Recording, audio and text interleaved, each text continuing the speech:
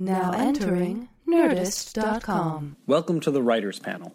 I'm Ben Blacker, the creator and moderator of the podcast.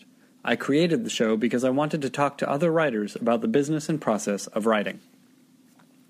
I've had more than 500 writers on the show, so please check the archives to find more writers and more TV shows of interest to you. I'm a writer myself, having written for Supernatural, Puss in Boots, and other programs. I have a couple of cool projects out this first quarter of 2017 that I hope you'll check out. One is a supernatural Western comic book series from Boom Publishing that I wrote with my writing partner Ben Acker and our friend, the TV showrunner Andrew Miller. It's beautifully illustrated by Hannah Christensen, and the first issue is available in comic stores and online February 8th. In March comes the first book in a series of young adult novels that Acker and I wrote called Star Wars: Join the Resistance. It takes place just before The Force Awakens and is about a bunch of kids who join the fight against the First Order. But mostly they have adventures, fall in love with each other, and get in trouble. I hope you'll check out both of those projects. We're very proud of how they came out. Let me know who you'd like to hear on this podcast by following me on Twitter, @BenBlacker, like the color, only more so, liking the Writers Panel on Facebook, and visiting writerspanel.tumblr.com. And if you like the show, please leave a review on iTunes. Reading those reviews really provides a pick-me-up. They write, they talk, and talk about what they write. Tune in tonight, or whenever the time is right. It's the Writers Panel with Ben Blacker, and it's starting now. Oh, yeah! This is an amazing round table of writers. I'm lucky to have all of you. At a square table, it should be noted. I'm going to have you introduce yourselves so the listener knows what you sound like. And Dave, let's start with you. Hi, I'm Dave Holstein. And tell the folks also some things they may know your name from. Yeah, sure. You won't know my name from the upcoming show called I'm Dying Up Here, which is coming out on Showtime in June that I'm writing on. And I wrote on Weeds and HBO show called The Brink, Fox comedy called Raising Hope. I write musical theater. So, yeah. These are all correct. Thank you. Erin. Hi, I'm Erin Cardillo. And I'm here with my writing partner, Rich Keith. Hi. That's me. I'm next. I'll tell you about me soon. I figure our credits are pretty similar. Yes. Rich and I created a show for CW called Significant Mother that was a summer series 2 years ago? 2015. And then we just came off being co-APs on the second season of Fuller House for Netflix. And now we are awaiting to find out if our pilot that we just wrote for CW gets picked up. It's awesome to wait. It's great. Yeah, we were 100% finding out yesterday, and now it's today. That's what it is all the time, though, and maybe right? it'll be tomorrow or not. Yeah, I'm going to start sending them pictures of Erin and my newborn baby and just say, look, no pressure, but do you want this kid to go to college? Yeah. Their futures are in your hands. I think that's fair. Yeah. CW doesn't care if a baby goes to college. No. Well, also, we have two babies. Baby in college is a great CW pitch. Yeah, baby in college. Yeah, exactly. Yes. Simon. Hey, how's it going? Thanks for having me. Nice to meet you guys. You too. Yeah, you too. My name's Simon Rich, and I run a show called Man Seeking Woman, which is on a channel called FXX, and it's a surreal dating show, a comedy. And you've also, you've been around. You were on Saturday Night Live for a couple of years, yes? Yes, 4 years at SNL and a couple of years at Pixar, and I write short stories, and yeah. That all sounds very time-consuming. Yeah, well, the stories are very short. They're like a couple pages. It should also like 3 words. Yeah, really, a lot of blank pages in my books too. I remember I read Ant Farm, which was that your first collection? Yeah, that was my very, very first book. I remember reading that when it came out, and then hearing years later about Man Seeking Woman and thinking, this is a great guy to put on television, but this is the wrong guy to put on television. Like you're the kind of comedy you do can be sort of absurd, can be sort of cerebral. How do you translate that to a TV show? Because I think Man Seeking Woman does that really well, but that seems like it would have been a tough pitch. Yeah, well, thanks so much for starters. Man Seeking Woman it's based on a collection of stories I wrote called The Last Girlfriend on Earth, which is a bunch of surreal dating stories. The goal of the book was just kind of come at pretty basic dating situations from new points of view. For example, there's a story in it called Unprotected, which is about a teenage boy trying to lose his virginity, and it's told from the perspective of the long-suffering condom in his wallet, who's been waiting for years and years to see the light of day. So it was like probably 30 or 40 stories in that book, and I thought about adapting it into a sketch show because I'd spent 4 years at SNL, and that was sort of my background. But I decided it would be more interesting to try to turn it into a proper narrative sitcom, which is what we did. So it's a serialized traditional show with beginnings, middles, and ends, and character development.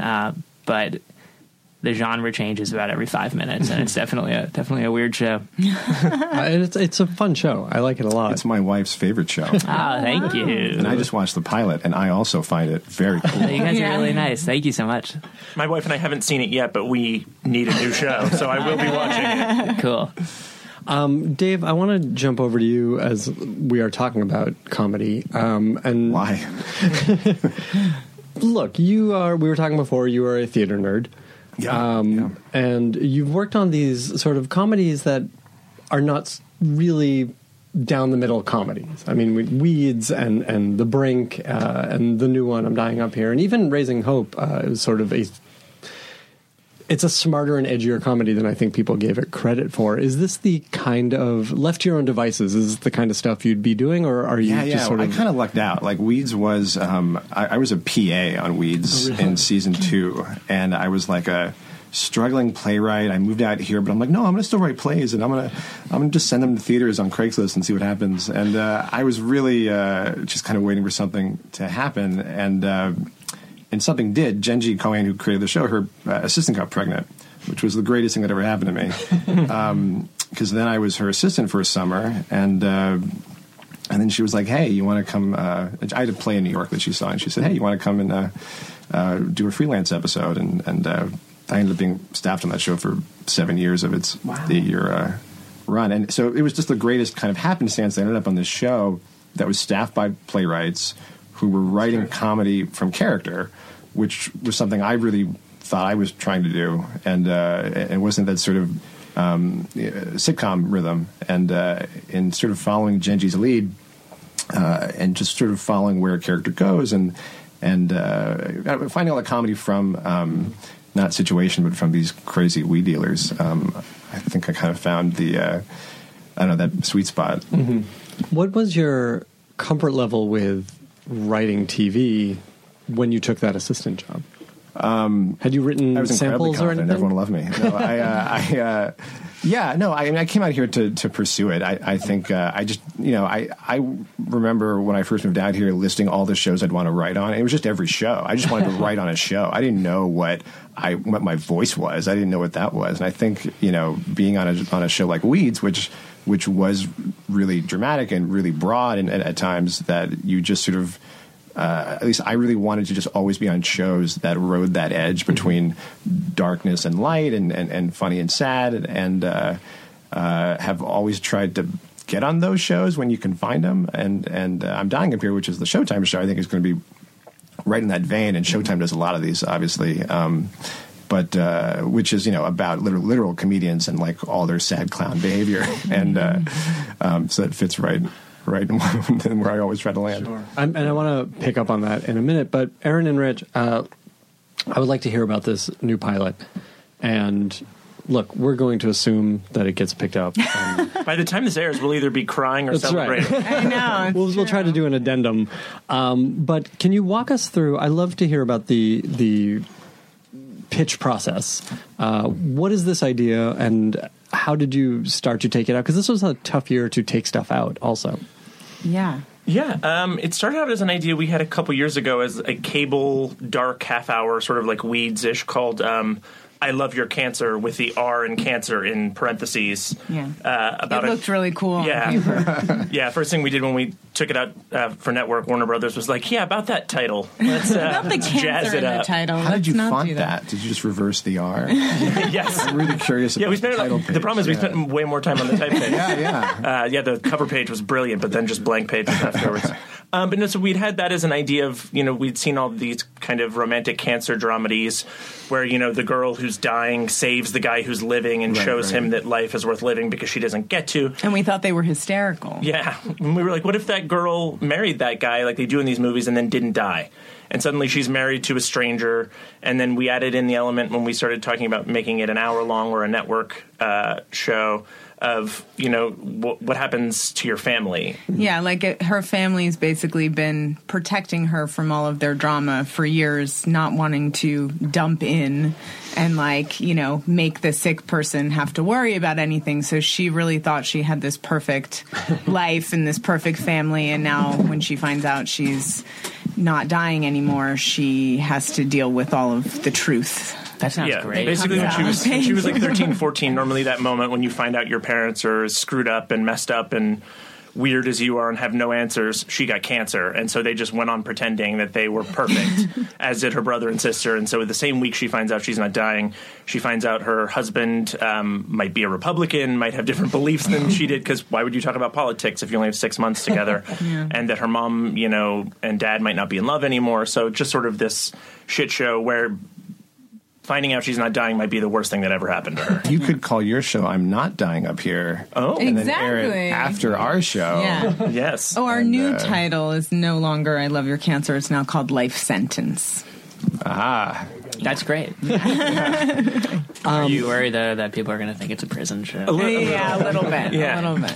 That's why there's all the prison scenes in it now. We're just playing to reverse engineering. Yeah. No, so we, but the pitch process, we were going to, like I said, we wanted to do this cable half hour. Warner Brothers thought that the cable space was a little bit littered with some of these half hour shows in this tone. And are you? And I apologize. I'm going to interrupt a bunch of all of you because I want to dig in on some of the stuff. Are you guys under a deal at Warner Brothers? Is that why you went there? We just or had you a have blind the relationship? script deal with them this year. Yeah. And so when we did a pilot with them last year, and our series, so far they're the only people that want to hire us. Yeah. So it's worked everything out. we've done is with them. So. But yeah, so we had this, and they pushed us to do it as a network half-hour comedy, and teamed us up with Bill Lawrence from Scrubs and Cougar Town and Spin City and all those things.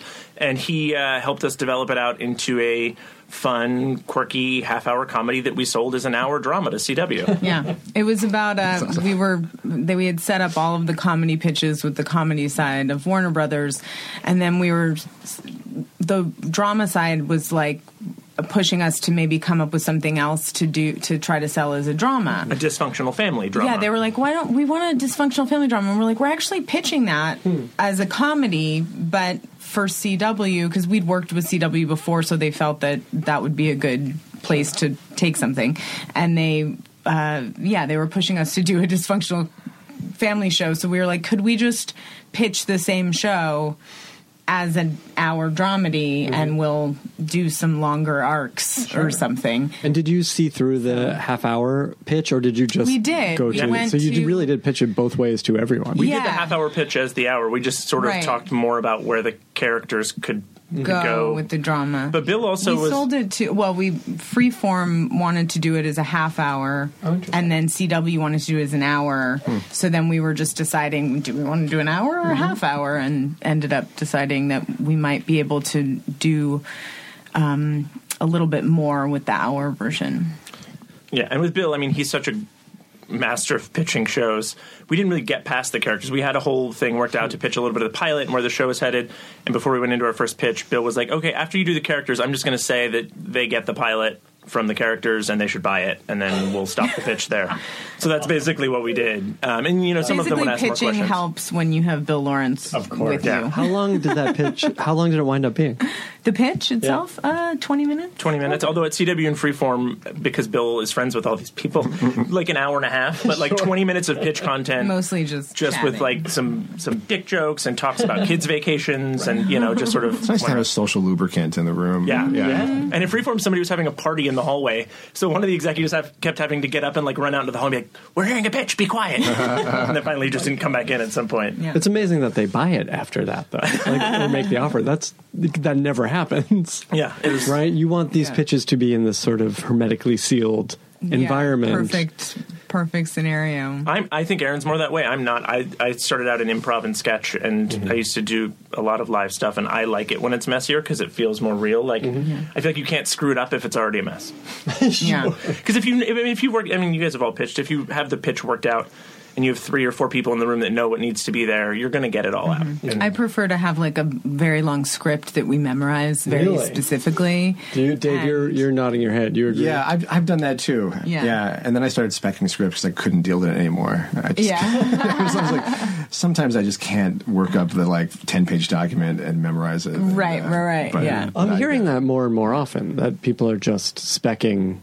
It's a crapshoot, yeah. I mean, I think it depends on the show, but I've definitely, especially on the network side, would write up that 10-page. I don't have a partner, so it's me monologuing. Yeah, that's harder. I'm not classically trained, so I get in there and I'm like, I gotta have my 10 jokes. Yeah.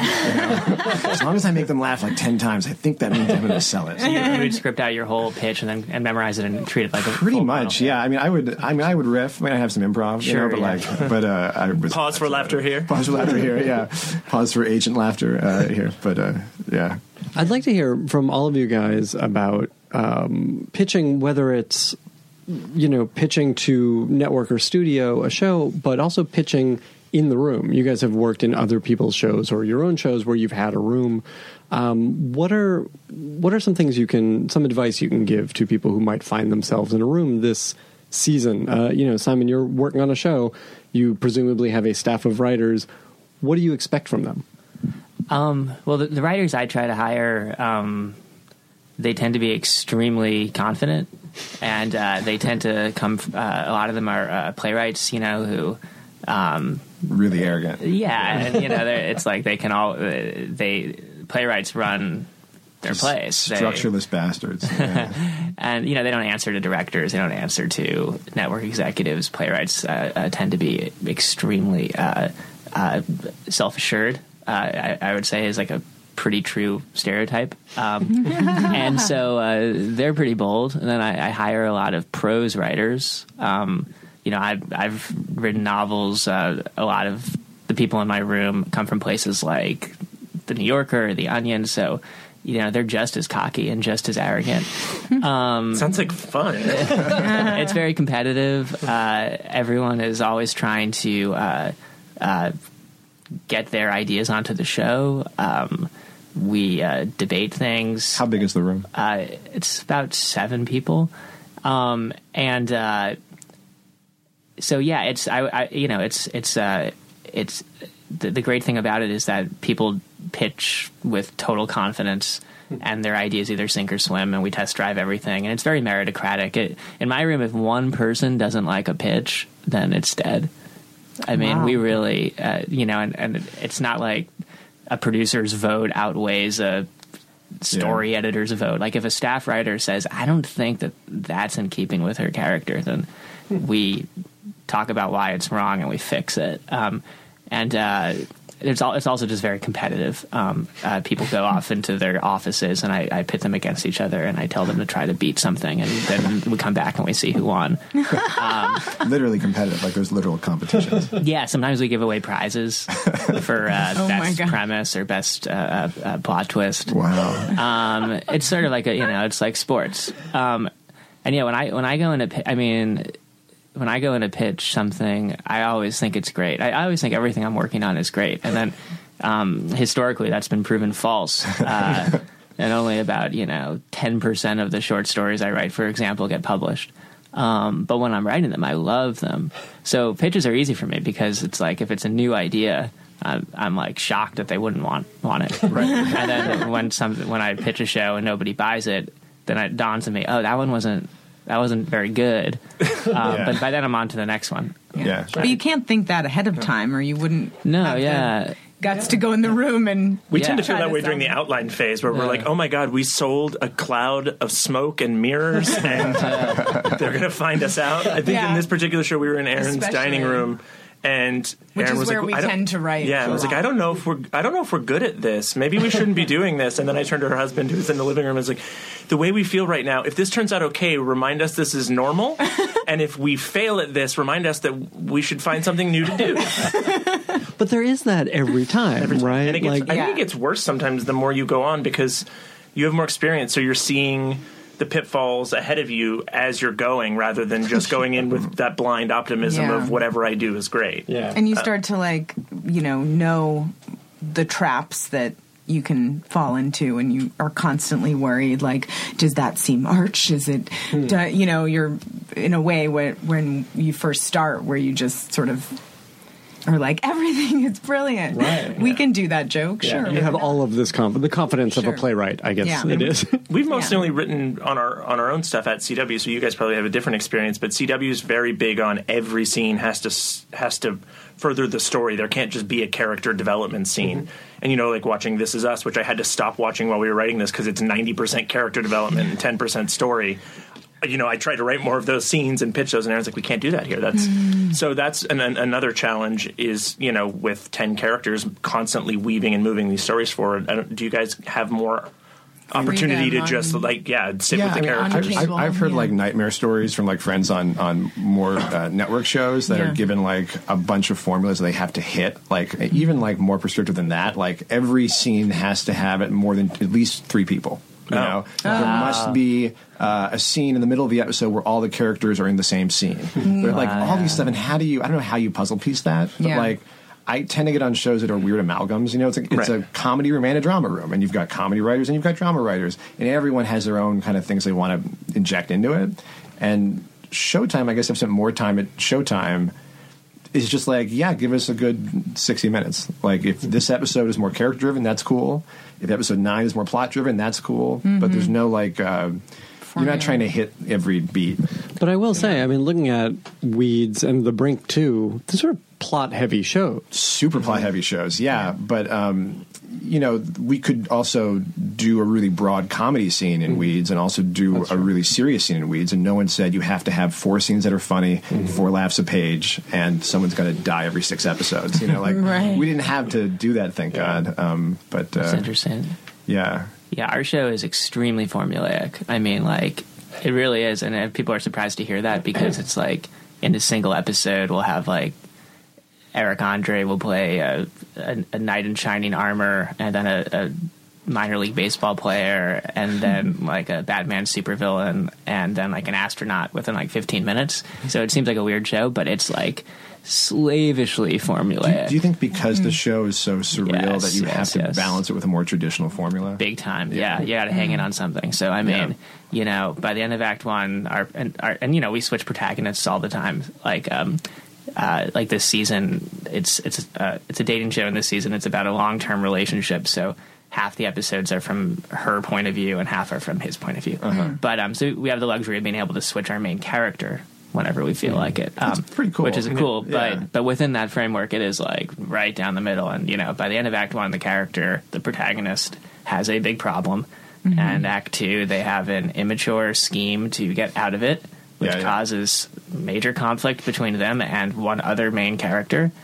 They have an emotional fight, her low point, at the end of Act 2. And Act 3, a minor lesson is learned and tested, and there's a reconciliation and growth. So it is about as by the numbers as you can possibly get. Was this built in from the start? Did you know this formula, or was it discovered as you did the first season? No, it was discovered halfway through the first season, or at least I thought that we were doing it correctly. And by the middle of season 1, I realized that our stories were often taking like second fiddle to comedy and spectacle, and I think that's why the second and third seasons are, in my opinion, so much better than our first season.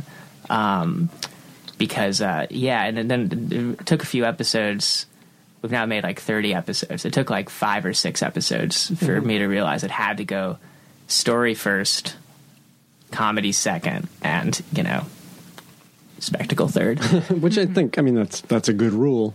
Yeah. Story has to come first. Depends on the show and depends on what you're trying to do. If not if you're a stand-up comedian.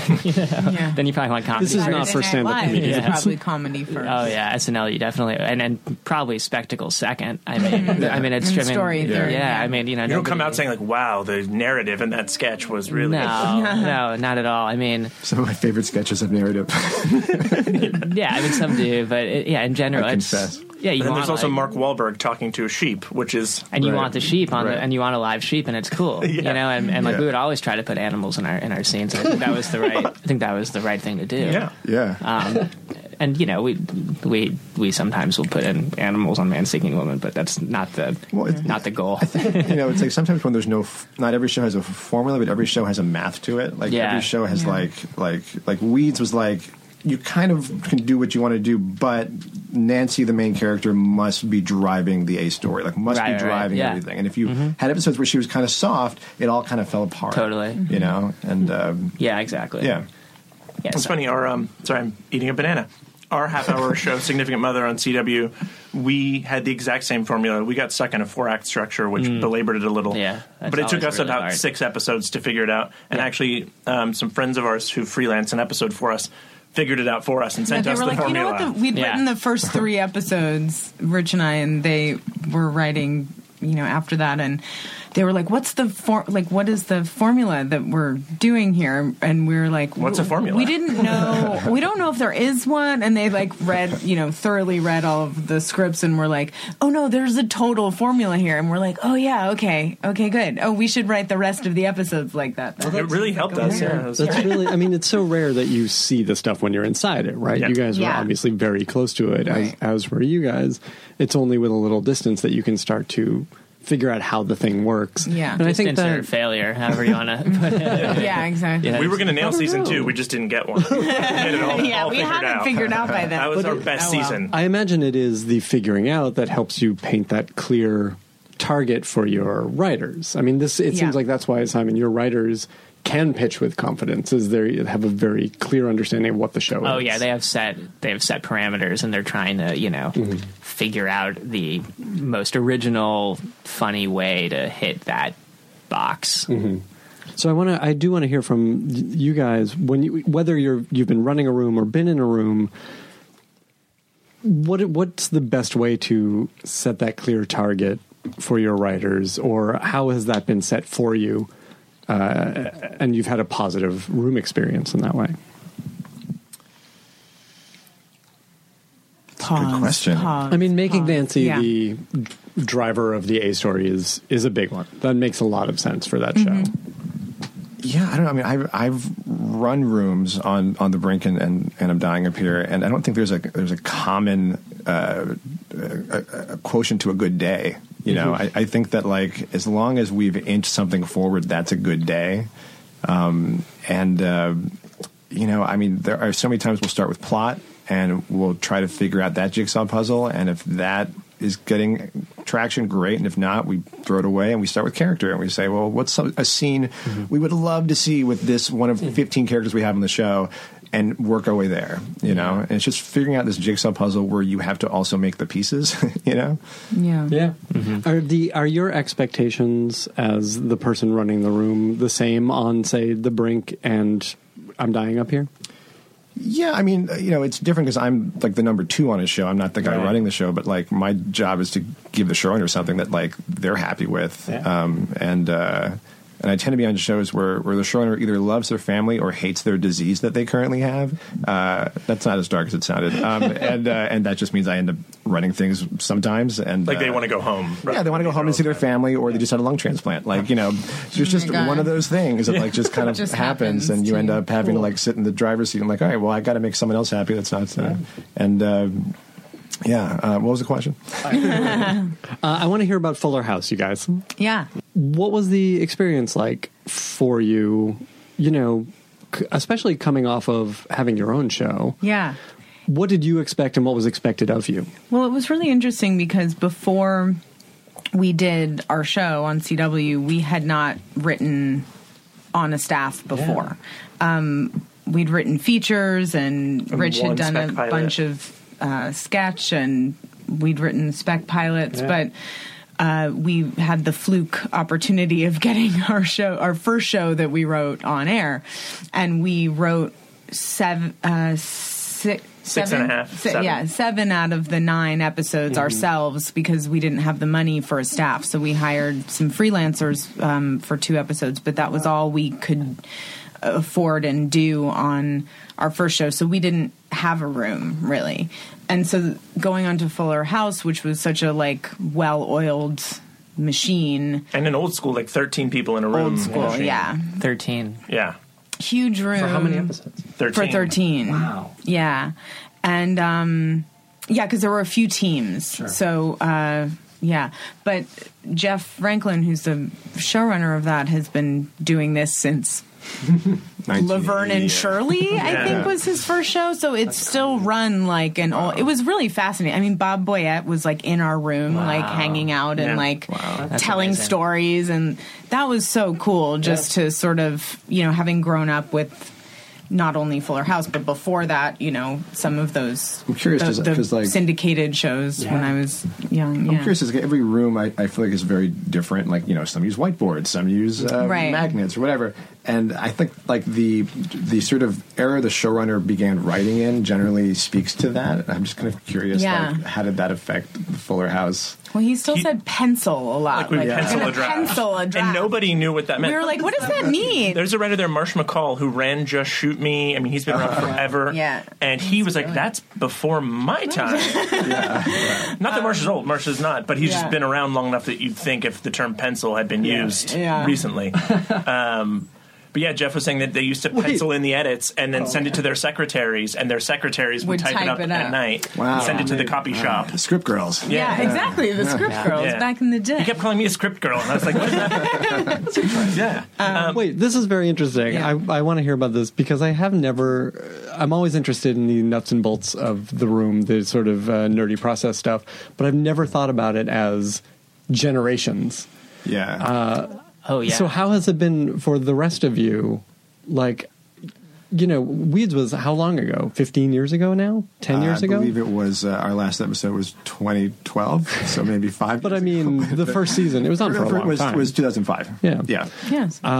So, and Genji had been sort of on network sitcoms before that. Yeah, well, she started in multicam. Right. Her brother created Will and Grace. I mean, she started in very classic. I never put those Cohans together. Oh yes. Yeah. Wow. Oh yes. So there you go. And then her father, Buzz Cohan, was classic, television writer. So how did she? What did he do? I don't know. Buzz? Yeah, I feel like he did mostly awards shows and stuff like that. I don't. He's a good producer. Yeah, and a writer. Okay. Yeah. So she had. Her rooms began very with more, I think, multicam writers than we ended up with at the end of the show, and the show actually gets much darker. So I think that makes a lot of sense. But when all the playwrights come in, and I mean, just to zoom out for a second, I've been weird enough to work on network comedy, premium drama, basic dramedy. They're all different rooms. They're all weird beasts, and nobody has a Bible that says this is how you start a room. Right. So it's kind of just going off the taste of the showrunner, and Genji came from comedy, so you had a drama essentially being written by a comedy room. So you would do page by page, line by line, joke combing, as if it were a comedy. But then you would have to, but then you couldn't really group write scenes like a comedy because the scenes were dramatic, and you just can't do that as well. So, that was that. And I'm Dying Up Here is a bunch of comedy writers mixed with drama writers. And so you get a lot of joke pitches, and then you get a lot of people going out to farm out scenes that are, purely dramatic. So it's all different depending on the guy who's kind of doing it. But right. And also, you have to pick a lane. So it's on my show, for example, we are constantly cutting jokes that are really good, or at least I think are really good, because they don't totally fit in with the mission statement of our show. For example, one of the rules on our show is that none of the characters can ever make any jokes. They can't ever be funny because the situation... On purpose, yes. hopefully they're unwittingly very funny to the audience through their flawed, actions. Sure. You can never have a character turn to another character and make a quip about what they're wearing, even if it's a really good line. So it's you have to constantly ask yourself, well, what kind of show do we want to be? And that sort of lane picking, I think, is a lot of the job of the showrunner. Sure. I think that's 80% of our jokes are just the characters commenting on each other. I know, yeah. Nice shirt, jackass. Yeah, well, that's a real winner for us. Yeah. We have that. A lot of my favorite shows are that. I grew up watching 3-camera sitcoms mostly, and I loved Must See TV, and I loved Nick at Night, and those are always definitely story first, I would say. Spectacle probably dead last. Comedy pretty high on the list though. I could watch Frasier's dad go after him for 10 minutes in a row and not get bored. So yeah, I love that stuff. But you have to always, when you're starting a show, think, well, what exactly are we trying to be here? How long are your room hours? 10 to 6. 10 to 6. Do you guys group write? Because that was a new experience for us on Fuller House, obviously having never been in a room. But for me, it was fun and a great learning experience, but not probably the way I like to write. Did you group write full scripts, or was it punch-ups? Whoever was assigned the episode would take a pass at the first draft. Okay. We'd break story together and outline together, and then... and usually one or two lines from your draft going into the show. It's the an rest acquired taste. It was definitely... no bueno. I don't love those things, but... Yeah. But for multicam, I think it's necessary. I don't think the human brain works in that rhythm and that amount of... And we wrote scripts, and I think it was interesting for us to see on a show that wasn't necessarily our tone. Stuff would get through sometimes that didn't go through our showrunner that we thought was a little bit more subtle or nuanced than the show was, and it didn't work. The show has a feel to it, like you're saying. Yeah, you get it on stage, and something that you thought was hysterical in the room because it was so smart or sophisticated, not ours, but whoever's joke. Definitely not mine. You were like, oh, this joke is so... And Marsh McCall actually, being... smart and sophisticated. There were a couple... We all thought he was just his jokes were so great, and then some of them, when we'd get to stage, some of the funniest ones would just not work out of the mouth of an 8-year-old who you thought was gonna play, but it didn't. Well, the rule that we saw too that I think you don't know innately on the show like Fuller House is, most sitcoms, especially multicam, are commenty, they're sarcastic, people lie. And on Fuller House, you can't lie, you can't be sarcastic, you can't say the opposite of what you mean, you can't be mean. So a lot of these sort of comedy crutches that you have are not available to you. Mm-hmm. And so even when we would get to stage and try something out, you'd think it was funny, and it just felt wrong in your gut. Even you're like, DJ seems mean all of a sudden. She's dressed like Goldilocks and the Three Bears, and she's just tearing that guy apart. It feels you can't do that, So, yeah.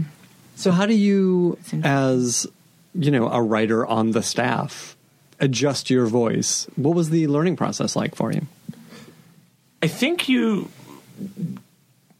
take the part of you, it's sort of, Billy Bob Thornton said this about acting, but you take the part of you that's most similar to the show and blow it up, and take the rest of you and diminish it. Yeah. And try not to feel like you're diminished. And you hold your paycheck just a little closer. Yeah. Right. But I mean, we talked about it, and it's funny, you trade in, when it's your show, you have all the freedom in the world, but you go home with all the stress from the show. Mm-hmm. When it's not, you are really in a narrow window of what you can do creatively, but you get to go home and not give a shit. You get to go see your wife, play with your dogs, go on a vacation on the weekend, and not think about the show until you go back. And you have to decide, I think for Erin and I, we prefer the stress for the freedom, but a lot of people don't, and it really is a matter of taste. Do you want to live with this? And for me, the stress is stressful, but it's also rewarding when you get through it. And for me, that lack of the reward thing, that's like the stress is worth the reward and to me. And we really like writing. We like sitting, I was not shocked because I knew what we were getting into doing a room, but I was like, it's amazing that we worked, 6 months every day on this thing and did no writing. Very little. It was actual at talking. The computer writing. Yeah, no sitting down and crafting something between you and your computer and your, that kind of joy of writing that that's surprisingly rare, and I've been shocked by that since coming to Los Angeles. is how few hours people are actually typing per day. Sure. In the Writers Guild. Well, I also found too. We both love producing and being on set, and in a multicam specifically, you don't. As a writer, like your producer title is purely a hierarchy. There is no producing. I mean, Jeff, the showrunner, is the producer. He's the only one on set. You're not on set even for your episode, except for the taping. So for us, or for me, which isn't true on all sitcoms. Right. No, but on multicam in general, you're mostly in the room pitching, and on a single cam, you're on set with your piece. And we really missed producing, so that was another reason that we kind of were like, oh, okay, well, it was a great learning experience, but ultimately not.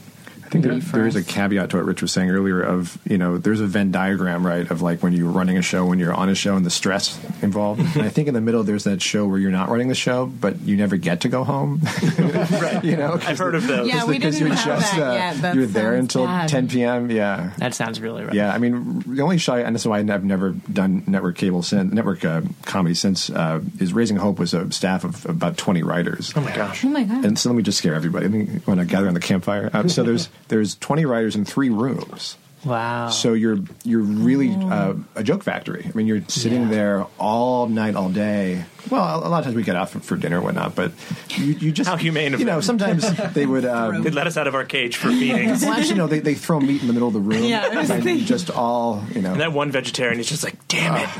I know. You get the fatty part, and you're like, fuck, why did I get the fatty part? What a lovely show. But I think just to emphasize it, like, you can work 12 hours a day on a half hour of television, or you can work, from 10 to 6, or I've never been on a show that went after 3:30. That, like, you can still fit all that in. But I think something worth kind of talking about is also the networks giving you a lot of lead time. Like Showtime gave us 12 to 13 weeks of just thinking time and writing time, which completely is so paid nice. off. That's not. No one is like, you're not shooting episode 7 and writing episode 10. And that is just, I mean, that simultaneous writing producing thing.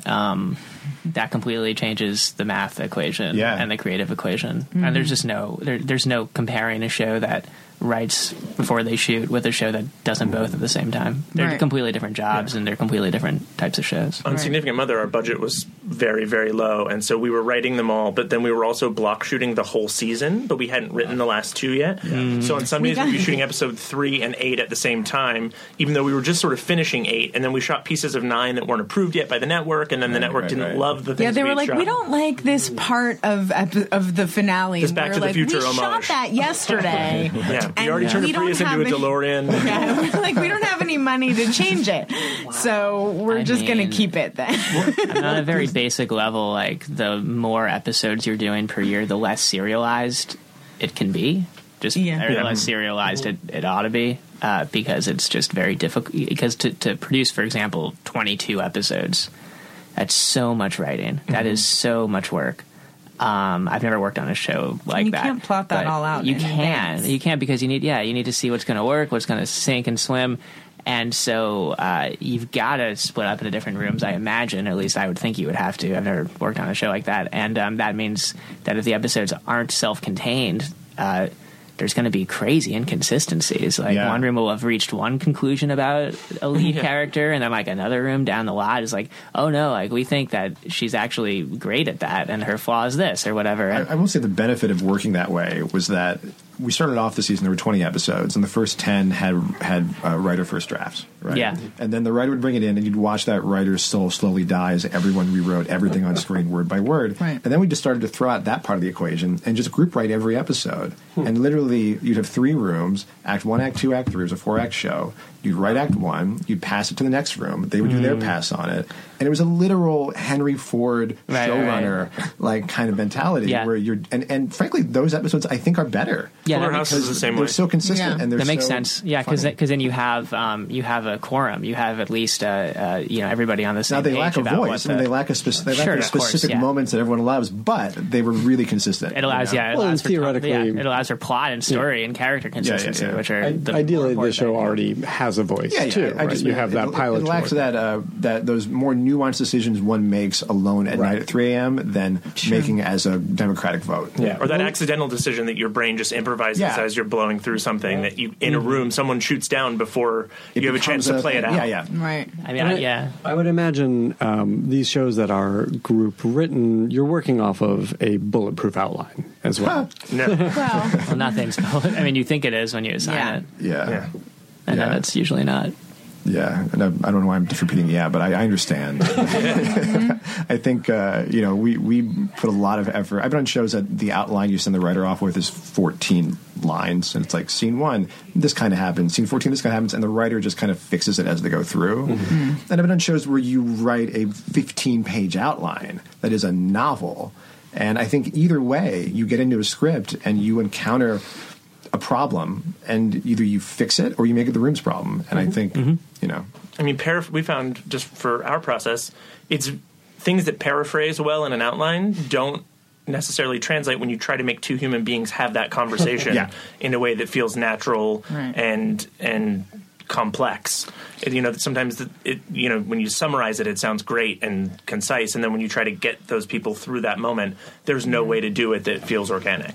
Sorry. Oh no, I was going to say our outlining process has kind of shifted over the years too. Like we've had to, as we outline, almost write the scene, like in and like a long paragraph that we would never submit to a studio or a network, but just to make sure that it worked before we paraphrased it, because we were worried about, being like, this scene sounds great in this 4-sentence, and the network is like, we like this, and then we sit down and we're like, oh no, that doesn't work at all. We pass back and forth we outline everything together and we do the last pass together, but in between we go back and forth, and it's so much more productive and enjoyable and rewarding if we're on the exact same page about what every scene should be. Yeah, we sort of have to be. It speaks to intent also. Like if your intent for an outline is to make the writer's job easier or sell to a network. Right. I think a lot of times we're cranking out documents to sell our idea to the network, and then once they approve it, have to then kind of recalibrate it for what it actually means in a scene. And that's always really tough. Yeah. And you don't, like you're saying, you don't often have the time to do it, in development. You have the extra couple weeks to do the long form outline to know, okay, we can execute this, then pare it down. When you're producing and writing at the same time, you don't have the luxury of exploring the writer side of it before selling it. A lot of times you're like, look, this car is great, and then you open it and you're like, but there's no engine in it, but they already bought it, so we have to figure out how to make it run. And then you get into the situation I've heard from friends where something starts to work but for the wrong reason, and then you're trapped, and the entire show is a compromise, all of a sudden, because something wasn't vetted. It's such a nightmare. I won't name names, so I was talking to an actor, and she was telling me about her experience on an hour-long show where her character changed drastically, basically from episode to episode based on like which room it had been written in. And it sounded like a crazy-making experience unlike anything I've ever heard. I mean, so some episodes she was extremely intelligent. Some episodes she was monumentally stupid. Well, there's a show. It's funny. There's a show I'm thinking about that I also won't name, but I know that there's two showrunners who don't like each other. Yeah, and it's a tough one. I know that two one. Rooms. We all know that one, I think. But I imagine that must be when you have two different gods telling you what the characters are supposed to sound like. It never, always better. I mean, true of probably every creative endeavor. It's always better to just sprint in one direction, no matter what direction it is, even if it's like a dumb direction. Then, well, it's coming back to what you were saying about having confidence in the material, right? Is you have to have that confidence, even if you're wrong about it in the moment. At least you're making a decision. Yeah, exactly. I mean, just fail hard and fast in one direction, and then say, okay, new direction. Especially when you're producing your material for television, there are so many people who just want to do a good job and please you, and if you can't tell them what that is, it makes their lives miserable. It makes everyone's hours longer. So you can take the mantle of failure upon yourself, but at the same time, you have to seem like you're sure it's going to succeed until it fails. So at least the people under you know they succeeded in their jobs, and it was your decision that failed. But you have to make that decision, and 9 times out of 10, it ends up being fine anyway. It's the thing that you didn't obsess over that you look back and are like, shit, why didn't I think about that? So usually it's so important. It's so important when the writers feel a sense of ownership over the show. Yeah. You know, if they're clocking in and clocking out and don't feel a sense that like their burden is your burden to some degree, like I from my experience, it's been bad on the show. You know, if writers feel like they are responsible in some degree to produce what they write, if they are responsible for, if they know their name's going to be on a script, if they know they're going to be in the editing room, whatever, it just brings everyone on the same page more so than Absolutely, yeah.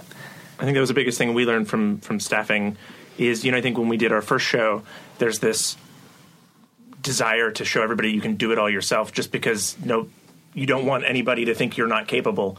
And then you are on a staff and you realize how important morale is and how it really is everyone's show. And the more selfishly, the more you make everyone feel that way, the more work you get out of them, and good work.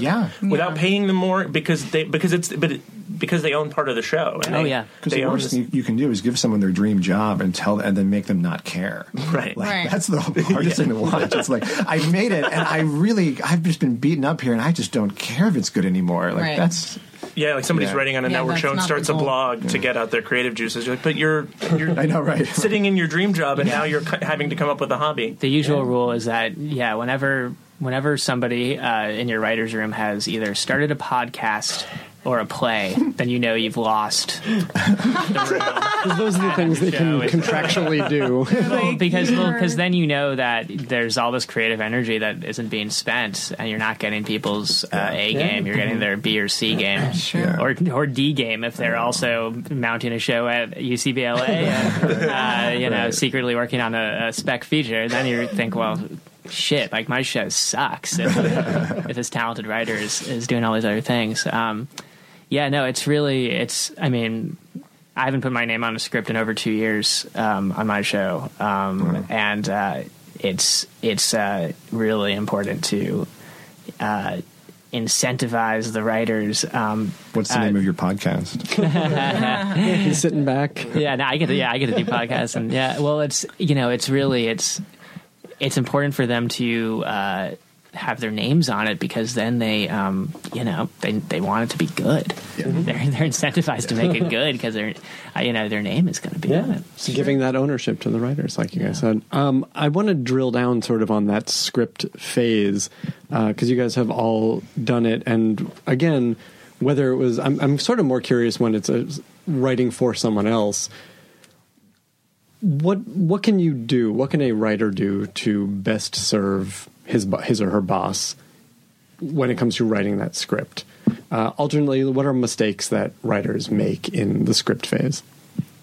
I mean, here's something, I don't know, that I think I think when you first get a outline that's been given to you by your boss and you've been told, go write the script, you are editing a lot because you're hearing your boss's voice, and you're going to run into a problem. The first problem you're running into, and you're going to think, well, shoot, I don't know how to write this, but I think my boss really wants this, but I'm afraid to email my boss and bother them and talk to them about this issue I'm having. And I've found that the writers who because no one ever remembers the outline once you get to the script. You spend weeks on an outline, you never remember it. So I always say, fix it. Like, just write. You're a good writer. Write the best story. If it's good, no one will remember there was a thing you didn't do that you thought the showrunner wanted, or a line of dialogue that you kept trying to write the whole scene around because you know it made the showrunner laugh. If you kind of, frankly, just tell your showrunner to fuck off in your head, I would encourage that, because at least they are feeling like, I know how to write a script, I can write a good script, and now I'm free to write a good script. I'm not feeling like someone's always over my shoulder trying to second guess me. And then if the showrunner doesn't like it, they'll change it. You know? Yeah, I always like it when a writer, like, I want the writer to contact me, because sometimes I feel like it will save us some work on the back end and save us some time. Because like if I assign an outline and there's a flaw in it, I want the writer to point it out to me and be like, I think this is a major plot hole, or I think these two scenes are redundant, or I don't think the end of Act 2 has stakes because of X, Y, or Z, and I'm stuck. Help me. And sometimes I'll say, no, I think it works. Do the best job you can. And sometimes I'm right, and sometimes I'm very wrong, and I've wasted his or her time. But sometimes I'll be like, holy shit, that's a huge glaring error. and then we'll bring it back to the outline stage. We'll bring it back to the table. And There's I'll also say, that, like, sorry. yeah. Oh yeah, I'll say this writer wisely showed us that we have failed in our outline in this way. Yeah. Let's try to fix it. There's also that, like, brouhaha of talking about writing. You know, where, like, you're like, there's a problem, but you can't quite exactly eloquently say what it is, and then that guy also can't quite say it, and, like, the only way to, like, talk about it is through writing a scene. Absolutely. Sometimes, though, it's the assigning of the scene. Yeah. And that's as good as, like, sometimes saying to somebody, it's due, in 2 days, and then they spend an hour, and then nothing like an hour of panic staring at a blank page to force a writer to articulate the plot hole. Yeah. Or whatever it is. Totally. On Fuller House, where you guys were staffed, did you learn things about writing that you hadn't done on your own, or writing specifically for that show or those showrunners? Well, it was a huge learning curve, I think, just from the figuring out the dynamics in the room to writing in someone else's voice or pitching in someone else's voice or tone, And writing in a group. And group writing. Yeah, we learned a ton. All of it? We learned all of it. And ultimately sort of learned that some of it wasn't like that it on some level wasn't a great fit for us, like on that show. Even though we had a great experience and loved being there for the time we were there, we were sort of...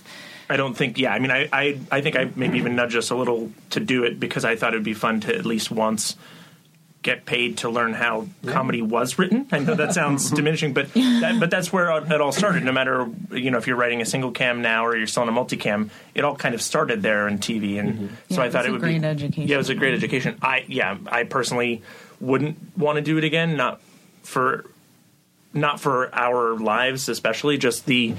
doing the rehearsal at 2 p.m. and then having to do the rewrite that night. I don't enjoy those hours. I don't enjoy that process. I don't personally find that it, for like what we like to write, yields the highest quality results. It's a machine, and you have to, it is the nature of the beast to have to turn it around. But the reason we've written more hour-long dramedy or even half-hour dramedy is we like the more human moments, the more nuanced moments, the ones you can't do, in that sort of time constraint and in that sort of structure. And so I think, while a great learning experience, I think we learned more about room dynamics and how to be a boss than I would say we learned lessons of how to write and now apply them in our writing. I would argue that maybe we didn't learn anything in that aspect. I mean, I think aside from seeing how other people's joke brains worked and structure, but I think the biggest lessons for me were more in sort of how to run a show, how not to run a show, how to be an employee, what makes you feel valued as a human being when you're an employee rather than a boss. It is a cliche, but you do learn from every single job. I mean,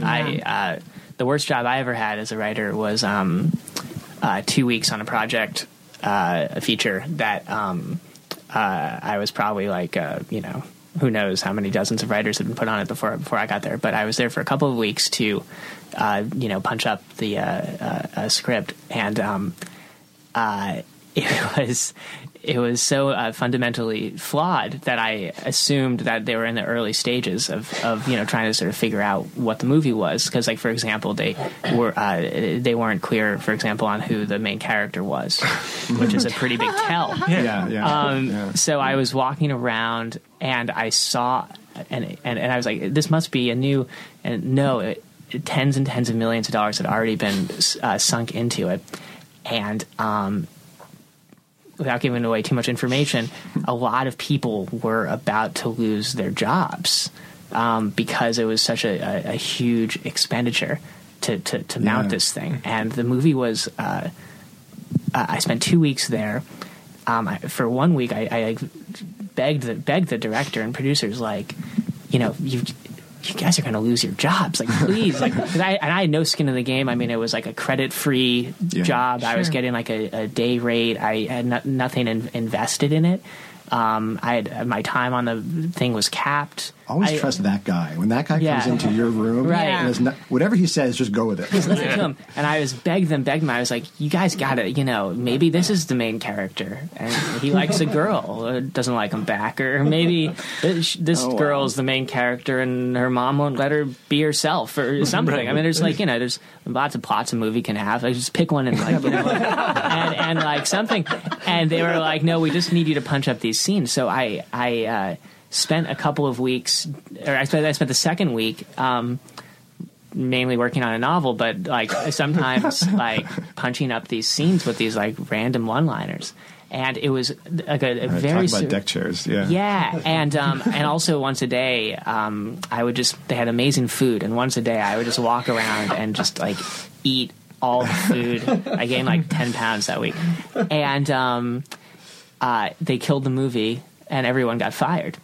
And a few months later, why didn't you write funnier one-liners? And it's just I think I learned more from that stint than from anything else I've ever done, just because what had happened was there was a sense of fear that had taken over that project, and everybody was afraid.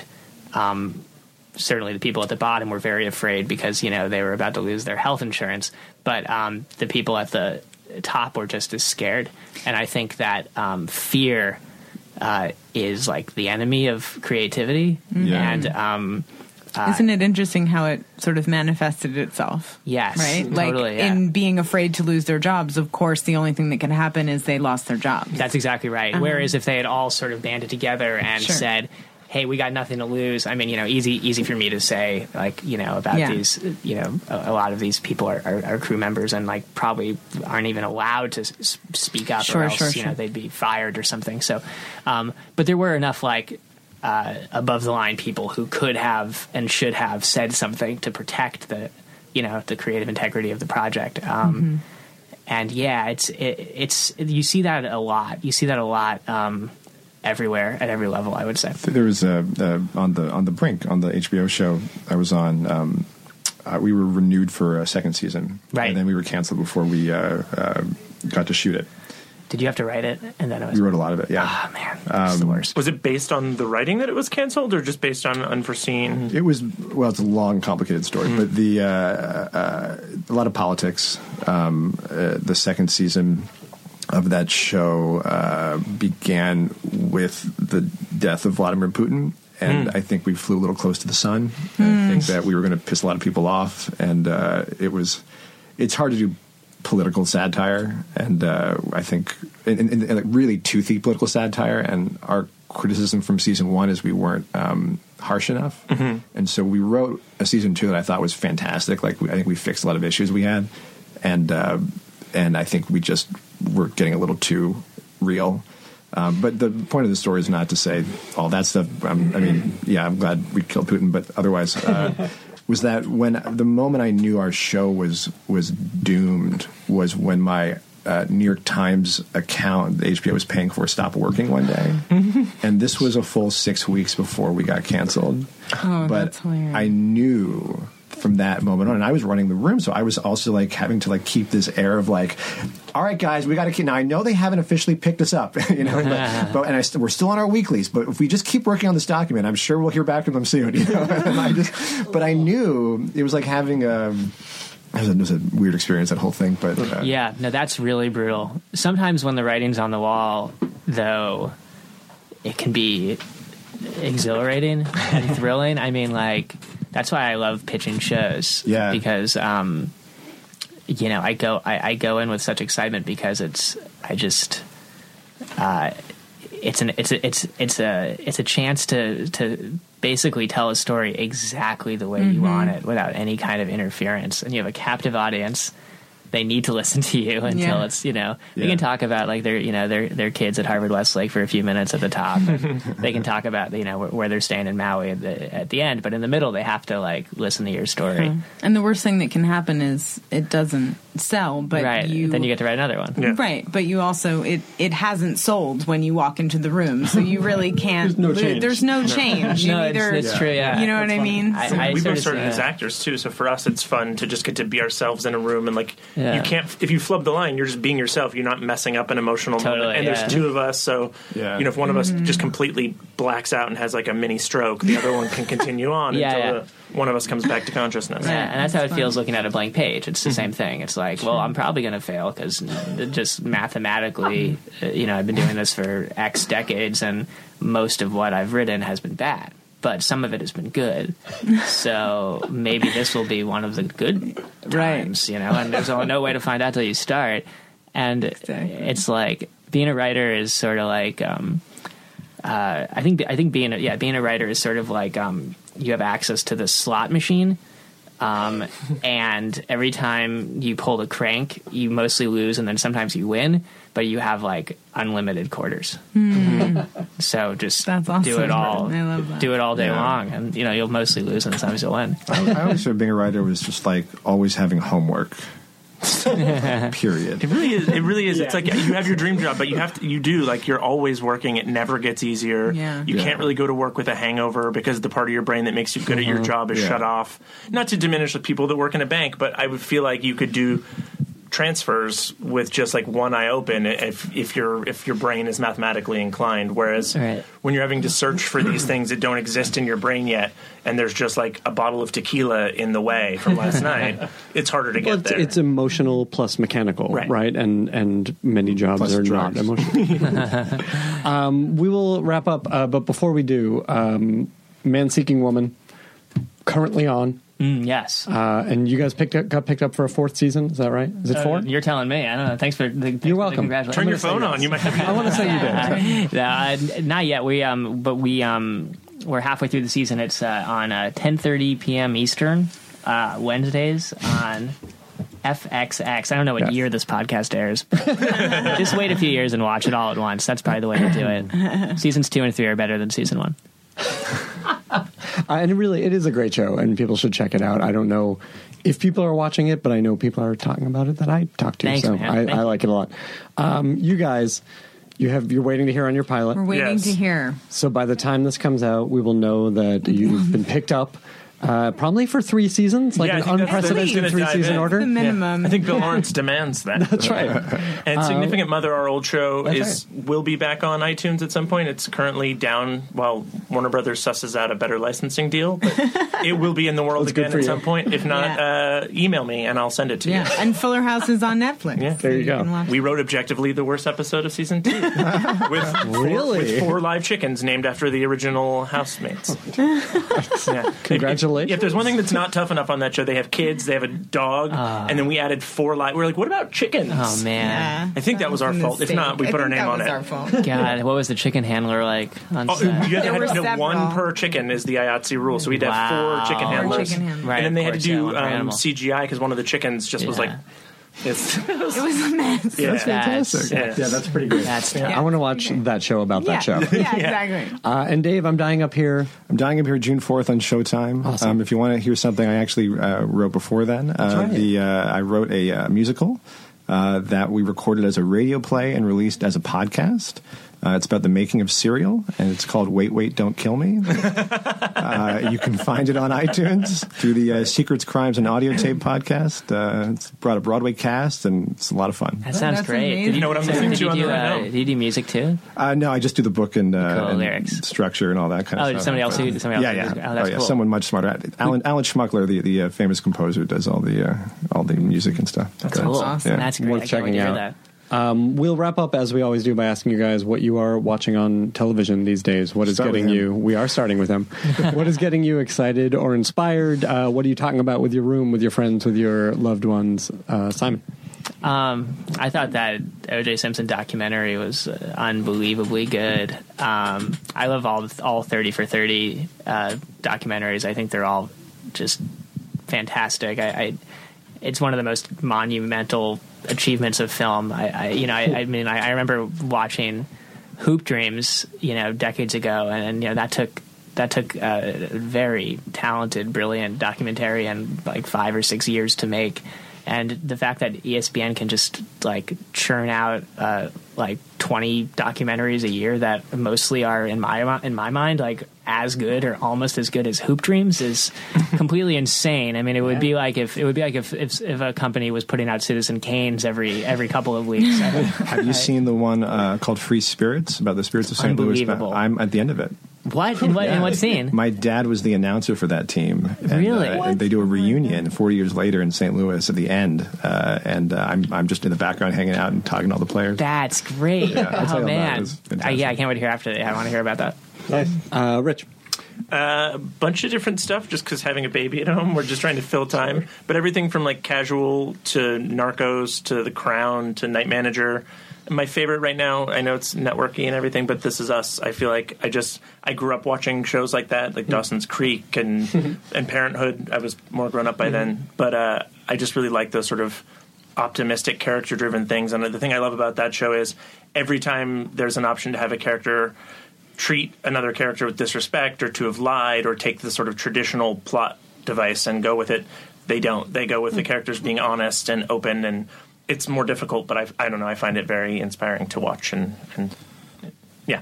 Cool. Erin? Yeah. I'm also obsessed with This Is Us currently. And Black Mirror. Oh, yeah. It's really awesome. But and terrifying. Terrifying. It's so scary. Well, only because we live in it. Yeah, exactly. Yeah. And yeah. and then the other show that I've been obsessed with recently is Atlanta. I think they're doing really amazing work. So different and interesting. And then The Bachelor, just for good measure. Yeah. Last night made me viscerally angry. Oh, yeah? We don't have to talk about it. We don't have to talk about it. What are you watching, Dave? The Bachelor. Obviously, The Bachelor. I watch whatever my wife watches, but every time I wake up from the nap I'm taking during it. I'll throw out a show called Occupied. That is a Norwegian show that is on Netflix right now. You can get it. It's really, I can't wait until they make the bad CBS version of this show in America, but it's a slow boil of what would happen if Russia occupied Norway. And it's told from a lot of different perspectives, but it has a lot of poignancy to what's happening politically here, to sort of watch a resistance grow slowly into something that goes from being conversational to something that's more militant. And it's just it's the most expensive show Norway's ever done. I don't know if that's what that says, but it's a cool watch. That's cool. Yes, I've heard great things about that. Is it in check it out. Norwegian? And English. Yeah, because it's gotcha. a little bit of both. Gotcha. Okay. Nice. Thank you guys so much for being here. We really appreciate it. Thank you. Now leaving Nerdist.com.